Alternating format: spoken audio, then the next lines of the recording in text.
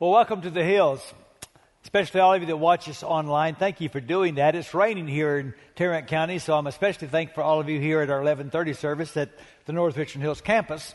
I want to thank you for participating in our first ever 3,000 offering. We're going to do this several times a year, where we just ask you to give a dollar bill for everyone in the room, and we're going to take the money, and you'll hear next week about the family that gets blessed by your generosity. I also want to thank you for the feedback to the current series that we are getting.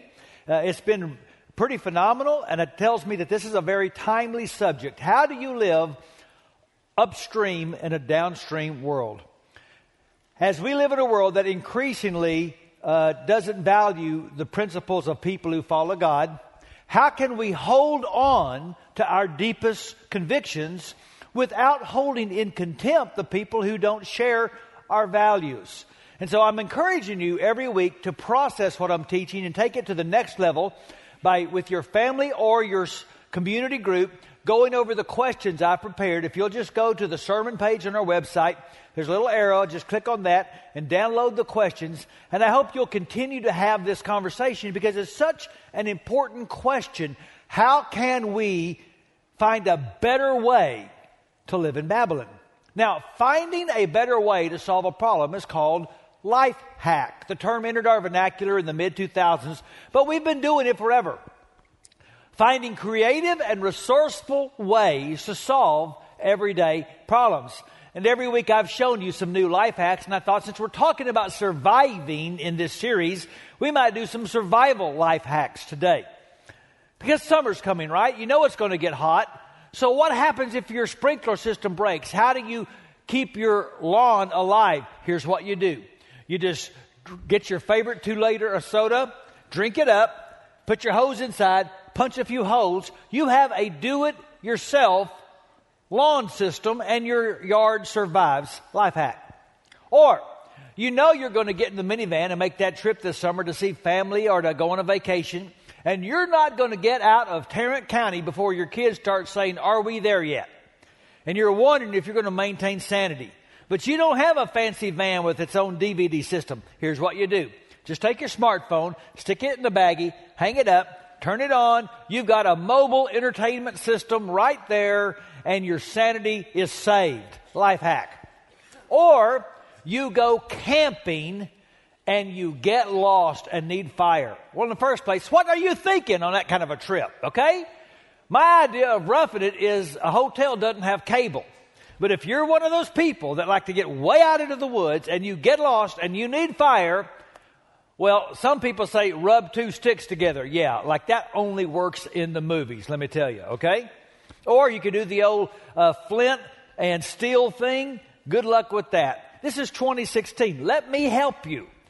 Be sure when you pack your backpack to put in a battery and a stick of gum, okay? Now, you eat the gum, but you save the wrapper. You take it and you cut it into a sliver like that, and then you take it and you put the foiled side on either end of the battery, and boom, you've got fire and your life is saved. Life hack. Now, kids, do not try this at home. I am told that battery gets hot. That's why I made Taylor Walling hold it while we filmed the video. Because let's not forget, he is the associate teaching minister. But the reality is, fire can be a wonderful thing, or it can be a horrible thing. And you really need to learn how to handle fire, especially when you live in Babylon. So, we're in chapter 3 this weekend, but I've got to remind you of what happened at the end of chapter 2. You remember that Neb, king of Babylon, had a dream, and in this dream there was a statue made up of different kinds of metals, and Daniel gave him the interpretation. He said, "Neb, you're the head of gold, and after you is going to come another empire, and then another, and then a fourth empire, and during the existence of the fourth empire, God is going to birth a kingdom that will last forever." And Neb was so impressed with Daniel's wisdom, he put him in charge of the country. And Daniel put his 3 Hebrew friends, Shadrach, Meshach, and Abednego, over the city or the province of Babylon. Now, this is important for 2 reasons. Number one is because Daniel does not appear in chapter 3. And I can only assume he was out of the city and somewhere else in the country on business for the government. Because if he had been there, he would have stood right with his three friends. The other reason it's important to remember how the story ends is because Neb ends chapter 2 falling down before Daniel. But we're going to see he is not ready to fall down before Daniel's God. Because Neb starts thinking, my kingdom's going to end? I'm going to spend my whole life building an empire that's not going to last? I don't like that. And so notice how the very first verse of the next chapter starts. King Neb made an image of gold 60 cubits high and 6 cubits wide, and he set it up on the plain of Dura in the province of Babylon. Now remember how the chapter before ended? Your kingdom will not last. Neb says, yes, it will. When he built that statue, he was saying, I want the whole statue, not just the head, to be gold, because I want my kingdom to endure. I don't want what Daniel's God says is the future of my kingdom. I'm going to create my own future. I intend to build an empire that will endure and it will last forever. So he commissioned a statue to represent his will for Babylon. And he didn't want there to be another will in Babylon. So he hired a top-notch praise band. He got everybody out there in front of the statue and said, when the music starts, so that you are all on the same page with me and my vision for Babylon, I want everybody to bow down to the gold statue. Well, what if that wasn't your vision? Well, whoever does not fall down and worship will immediately be thrown into a blazing furnace. And so we have a tension that has existed since the beginning of the Bible, all the way back to the Garden of Eden. Will the creature worship the Creator or the created? Will the image that God has made bow down to an image that God has not made? And Babylon says, yes, you will. And you got to know something about Babylon. And by the way, in the Bible, Babylon stands for any world empire that doesn't honor God. And Babylon has firepower. In other words, Babylon has resources to pressure you to get on the same page with Babylon and to change teams. You see, faith is always under fire in Babylon. Always. Fiery trials are not the exception. They are the rule when you live in a culture where the majority of people don't honor God as He's asked to be honored. Paul told Timothy, if you sell out to Jesus and you follow Him, you're going to get pushback. I don't care what culture it is. You're going to experience fire. But the fire can actually serve God's purpose. That's right. God can have a purpose for the furnace. So there's the guy in the New Testament named Peter. He was one of the Jesus apostles. And he wrote 2 letters. And in those letters, he used a lot of language like Daniel, that you're exiles, that you're aliens, you are pilgrims in this world. And in fact, at the very end of the first letter, he says, I'm writing from Babylon. That was code. That means I'm in Rome. I'm in another godless empire. And here's what he told the Christians. You must endure many trials for a little while. These trials will show that your faith is genuine. It's being tested as fire tests and purifies gold. Peter says God's going to test your faith in Babylon. It's being tested so it can be trusted. You see, they would have understood the metaphor. Back in that day when you mined gold or silver, you would get a lot of other impurities and elements in the ore. So what you would do is you'd build a big fire under a kettle and you would put the ore in the kettle and turn up the heat and the ore would melt. And all the impurity would come to the top. They would call it slag. And they'd clean it off, and you would know that the gold or the silver was pure when you could look in it and you could see your reflection.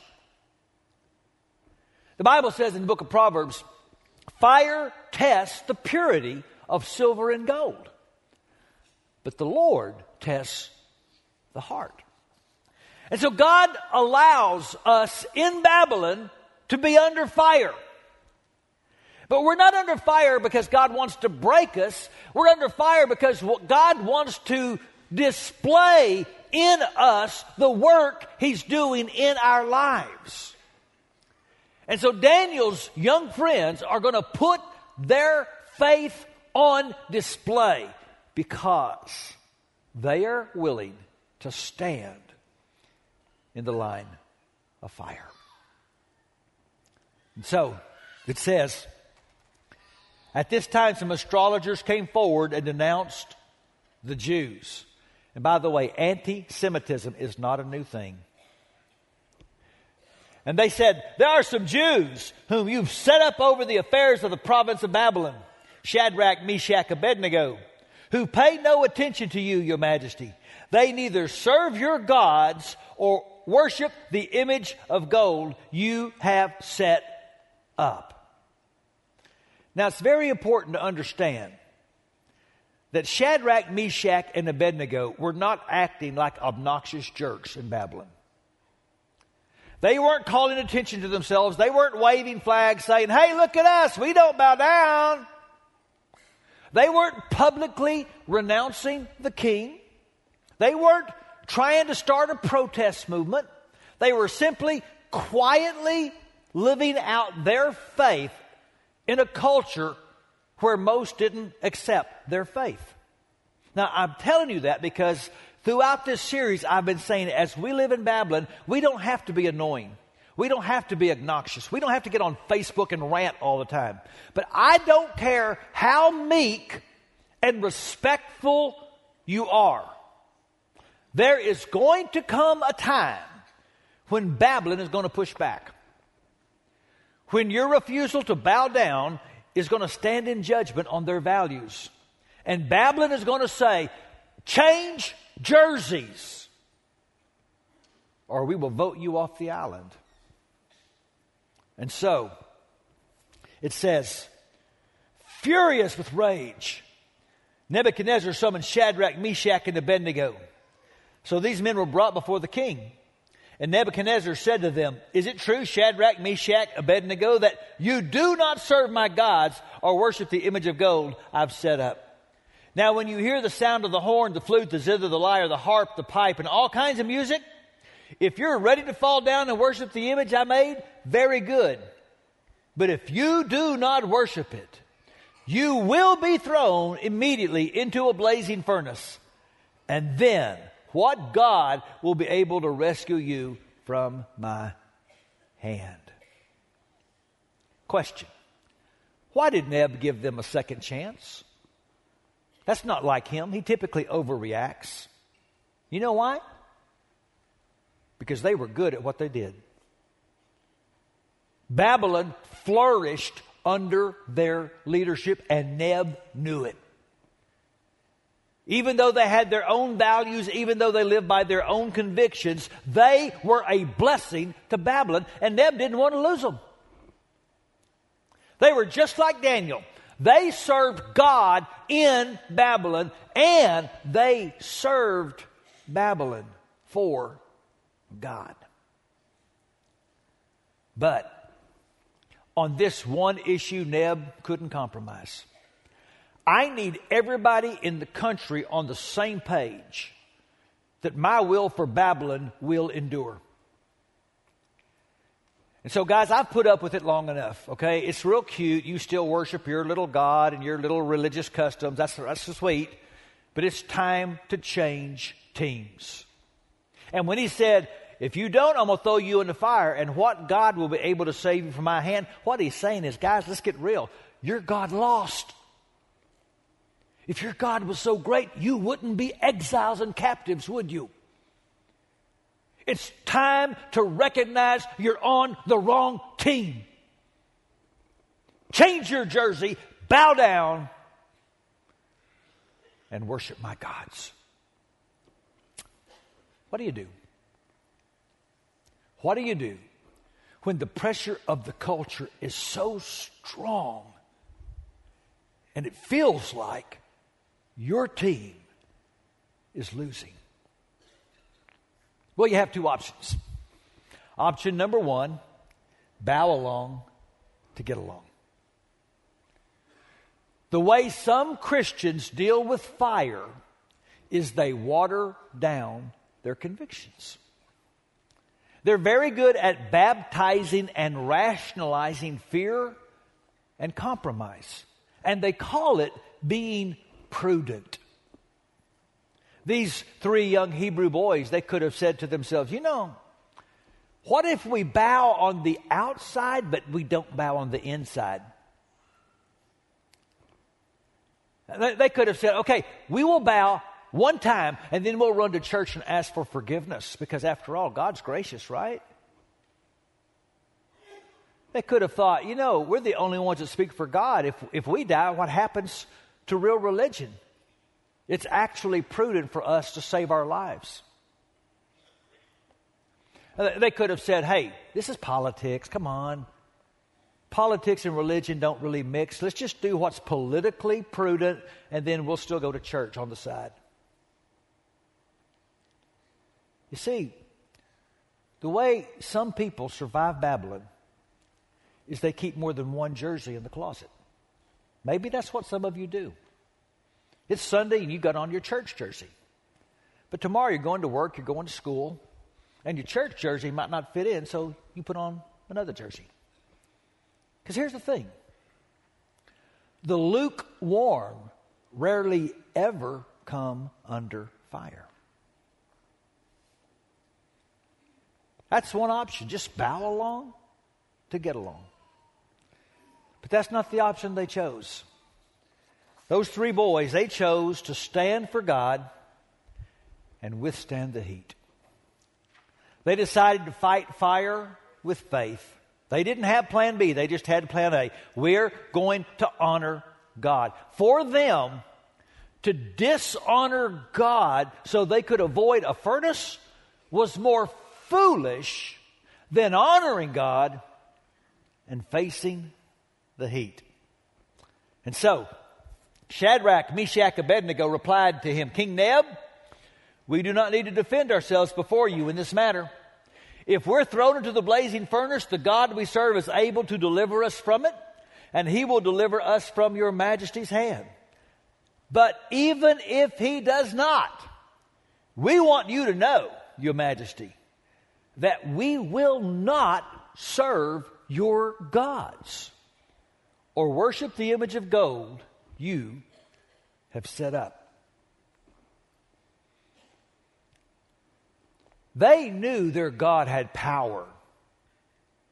They also knew their God had purposes, and they didn't always know God's purposes. They didn't know what was going to happen if they were thrown into that fire. They knew that the love of God doesn't always separate a believer from fire. But they also knew that fire can never separate a believer from the love of God. And so they weren't sure what God was going to do. But they were sure what they were going to do. They were going to honor God.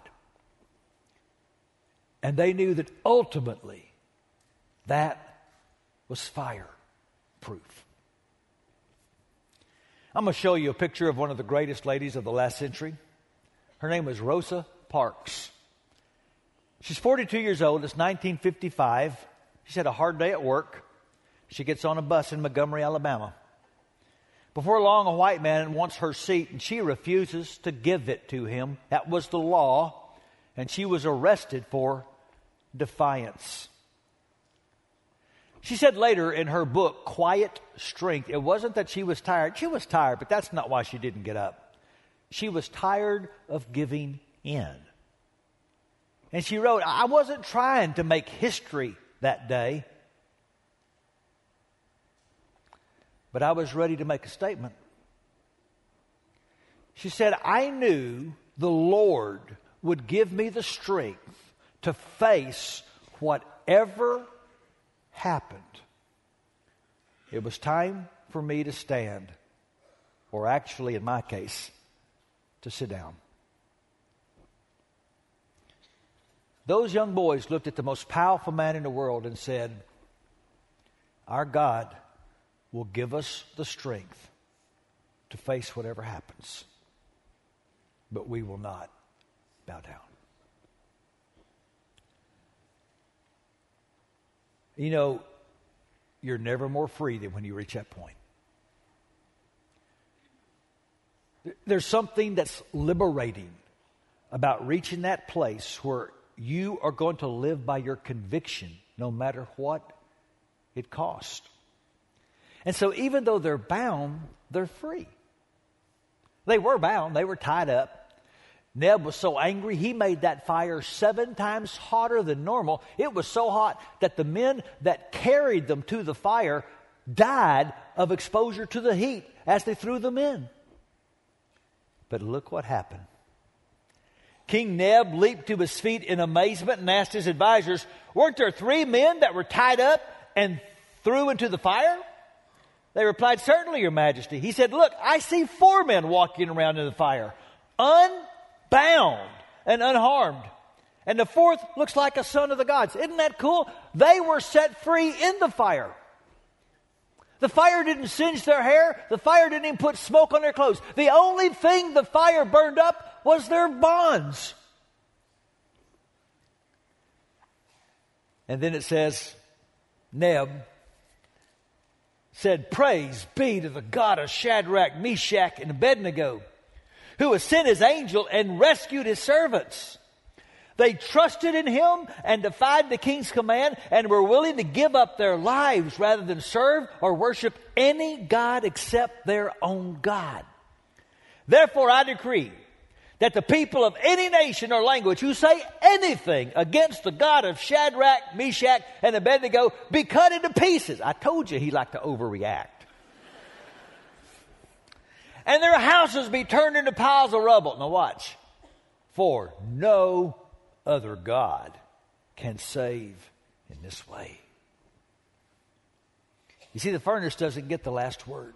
The God of heaven does. We live in Babylon. Don't be shocked that Babylon brings pressure. Babylon will always have fire power.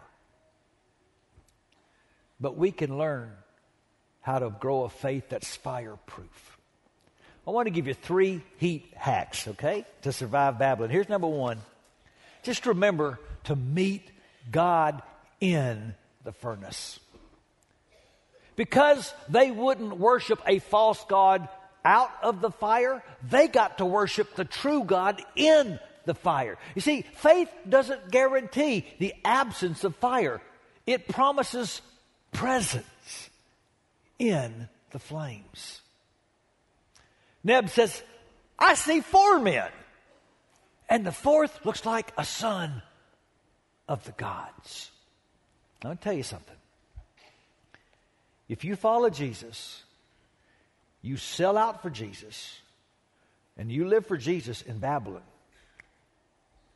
you're going to meet Jesus in the fire before you ever meet him in the sky. One of my favorite passages in the Old Testament is the book of Isaiah. When, not if, when you pass through the waters, I'll be with you. When you pass through the rivers, they'll not sweep over you. When you walk through the fire, you'll not be burned. The flames will not set you ablaze. For I am the Lord your God, the Holy One of Israel, your Savior. The Bible doesn't say if, it says when. And the Bible doesn't say around, it says through. Not when you go around the water. Not when you go around the fire. When you go through it, I will be with you. Do we really want greater intimacy with God? We sang, let me become more aware of your presence. Let me experience the glory of your goodness. Do we want that? we may have to go to the fire to get it. I've thought how often I pray contradictory prayers. I pray, Lord, I want to know you more than I've ever known you. I want to have more faith than I've ever had. God, I want more intimacy with you. Oh, and also take away all of my problems. What do you want? Do you want a fire-free life, or do you want greater intimacy with God? So one of my mentors is a man named Lynn Anderson. And some years ago, he went to Europe for a big evangelism explosion conference with Billy Graham. And many famous Christian speakers were there. But Lynn came back and told me the person that inspired him the most was someone he and I had never heard of, a man from China named Chen Min Lin. Chen became to Christ when he was 19. And he started a couple of little house churches in his village. And then he got arrested. And they put him in prison, and they gave him an indignity I can't fathom. His job every day was to keep the pipes clear in the cesspool. And so he would get up every day and be forced to walk in human sewage. And after he was through vomiting and throwing up, he would clear the drainage pipes. But he went on to tell that crowd, that place of disgust became my garden. He said the smell was so bad, the guards would stay so far away from me. It was the only place in camp where I could sing and worship God and they wouldn't beat me. And so he did. It became his time to be with God. He told this big crowd, do you know what my favorite song to sing was? And they all said, yes, tell us. And he started to sing, I come to the garden alone, and he walks with me, and he talks with me. Faith doesn't mean you'll be saved from the furnace. It means you'll never have to enter it alone. You meet God in the furnace. And that means you must trust God with the flames.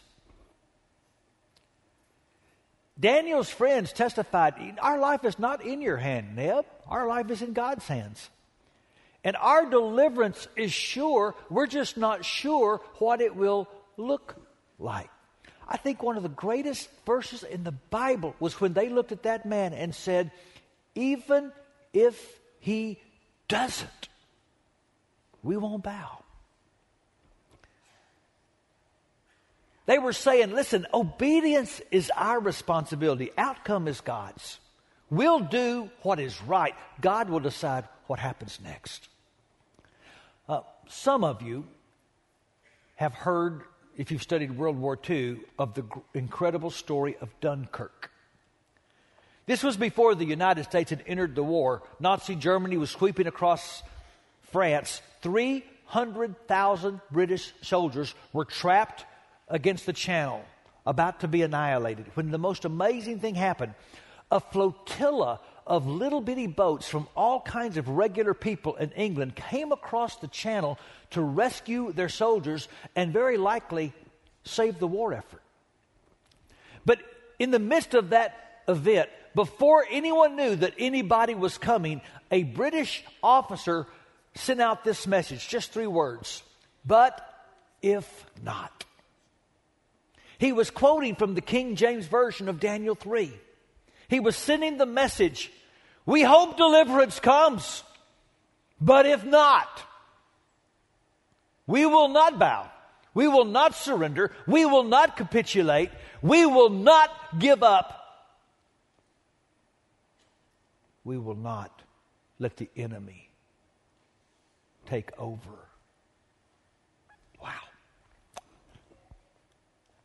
God's absolutely free to do whatever God thinks is best.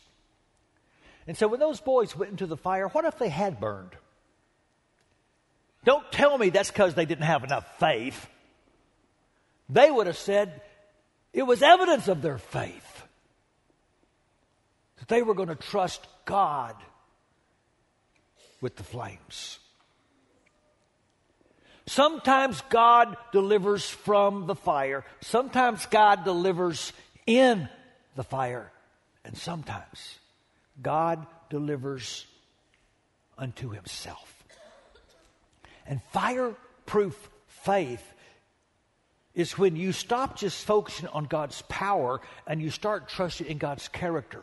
And your faith isn't just all about what God might do, and it's become more and more about who God is.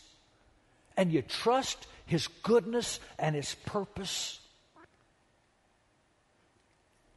And when you get to that place, you're not just willing to be a living sacrifice, but you become a living sermon.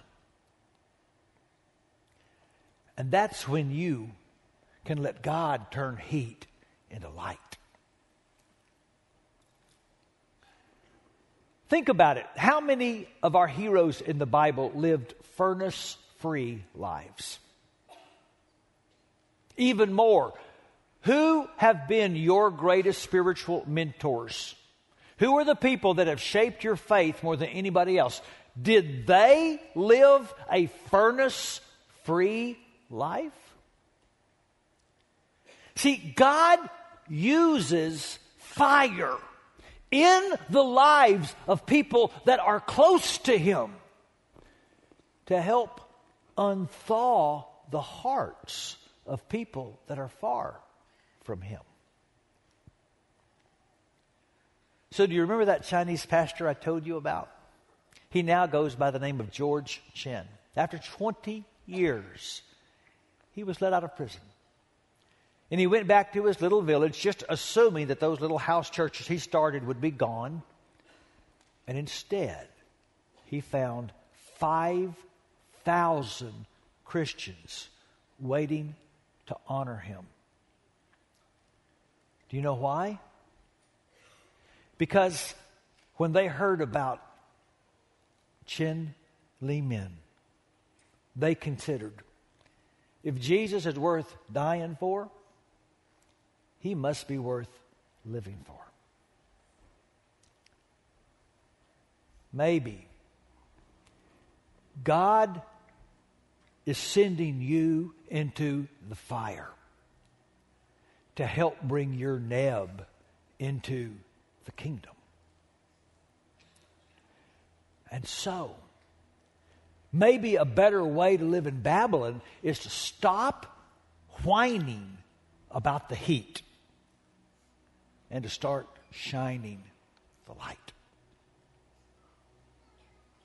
We live in Babylon. The majority of our culture don't hold our values. They don't honor our God. We are right where we need to be. Shine the light. And let me remind you, as bad as it may seem here, we are still some of the most blessed people in the world. We don't know anything about real persecution yet.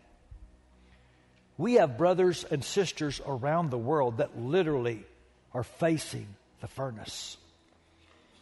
Christianity Today says last year almost 5,000 people died for their faith in Jesus. Right now in North Korea, 70,000 Christians are in labor camps because they won't bow. I thought it might be a good thing to take just a moment and in solidarity with brothers and sisters around the world, could we pray for the persecuted church? Would you bow your heads, please? Would you just take a moment and would you ask God to give increased faith and courage and endurance to our brothers and sisters that live in countries where you literally have to ask, is Jesus worth dying for? Let's pray for them right now.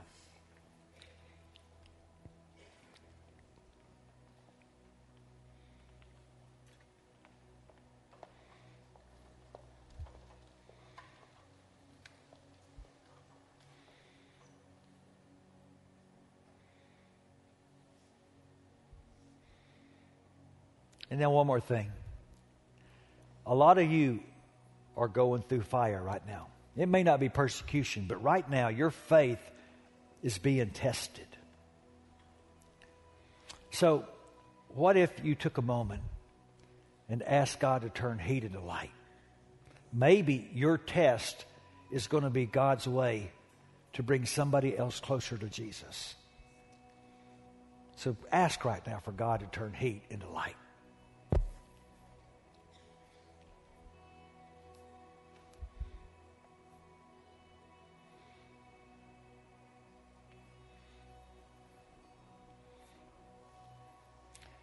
Oh, Father, there is no one like you. There's no other God.